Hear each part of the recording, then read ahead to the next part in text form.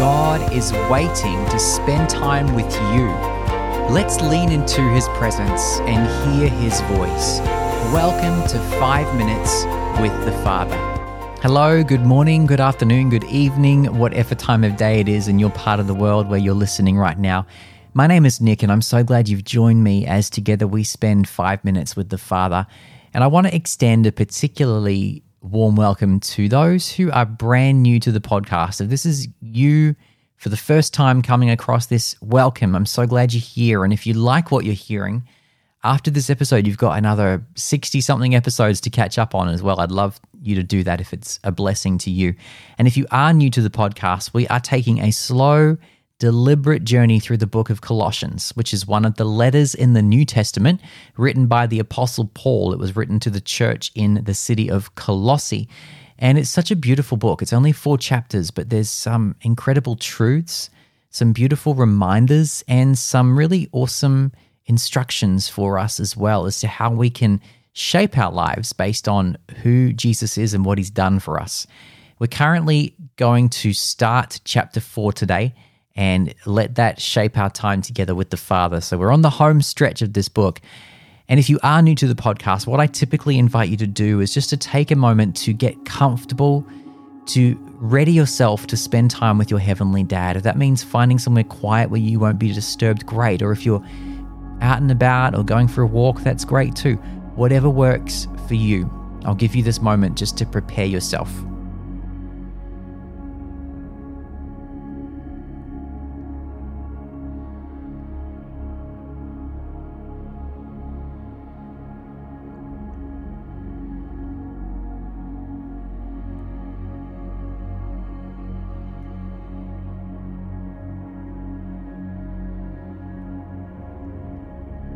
I'm going to read Colossians 4 verses 2 to 4, and I'm going to read from the Passion Translation.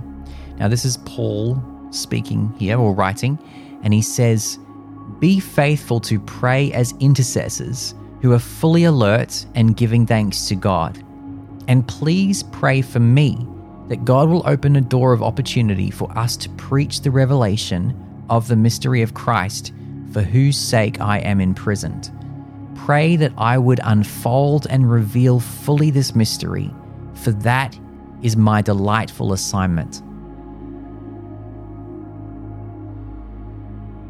A great reminder and encouragement in this text, and even more incredible is the fact that this is coming from someone who was literally in prison as he wrote this. He didn't let being imprisoned, which in their culture and in their time, I mean, no prison is a nice place to be, but back then they were pretty awful places. Not sanitary, they were dark, they were dingy, they were unclean. They didn't really get cared for adequately. And in that, Paul is saying, please pray for me to be able to have opportunities to share the gospel. He didn't let that being in prison be a roadblock for him or a barrier. And so the first thing I'd like us to do with our time today is to ask the Father this question. Are there any barriers that are preventing me from sharing the gospel with people? And if He reveals anything, ask Him what He wants you to do with that. I'll give you a couple of minutes to do that now.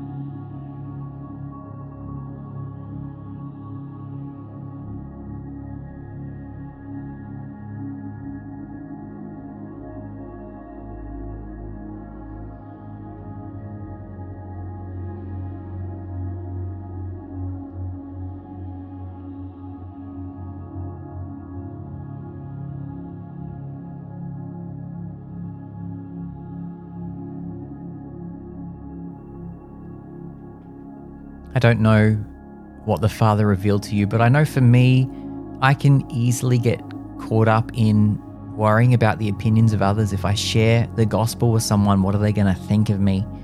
And so this is an opportunity to re-surrender that afresh to Him. And maybe that's your barrier as well, or sometimes can be a barrier. Maybe it's something else. And if there is a barrier, it's okay. We can give that to Him. We can invite Him into those spaces to work on that, knowing that we don't have to be afraid of it. There's no condemnation in Christ. He just wants what's best for us. The other thing that this verse talks about is Paul asks the readers to pray that God will open a door of opportunity for him to preach my translation says, the revelation of the mystery of Christ, for whose sake I am in prison. Pray that I would unfold and reveal fully this mystery, for that is my delightful assignment. And it really is a delightful assignment, isn't it? Getting to reveal the mystery of Jesus to someone, helping them understand, have their eyes open to the reality of He's real, He loves them, He wants a relationship with them, and we can have that relationship with Him so easily and so freely. So with the rest of our time today, I'd like to invite you just to simply ask the Father, is there anyone in my life that you want me to share with? And if He does reveal someone He wants you to share the gospel with in some way, ask for the opportunity and ask for Him to open your eyes and your heart to that opportunity as it arises. And if He doesn't reveal anyone, ask Him to bring someone in your life to reveal the gospel to. I'll give you some time to do that now.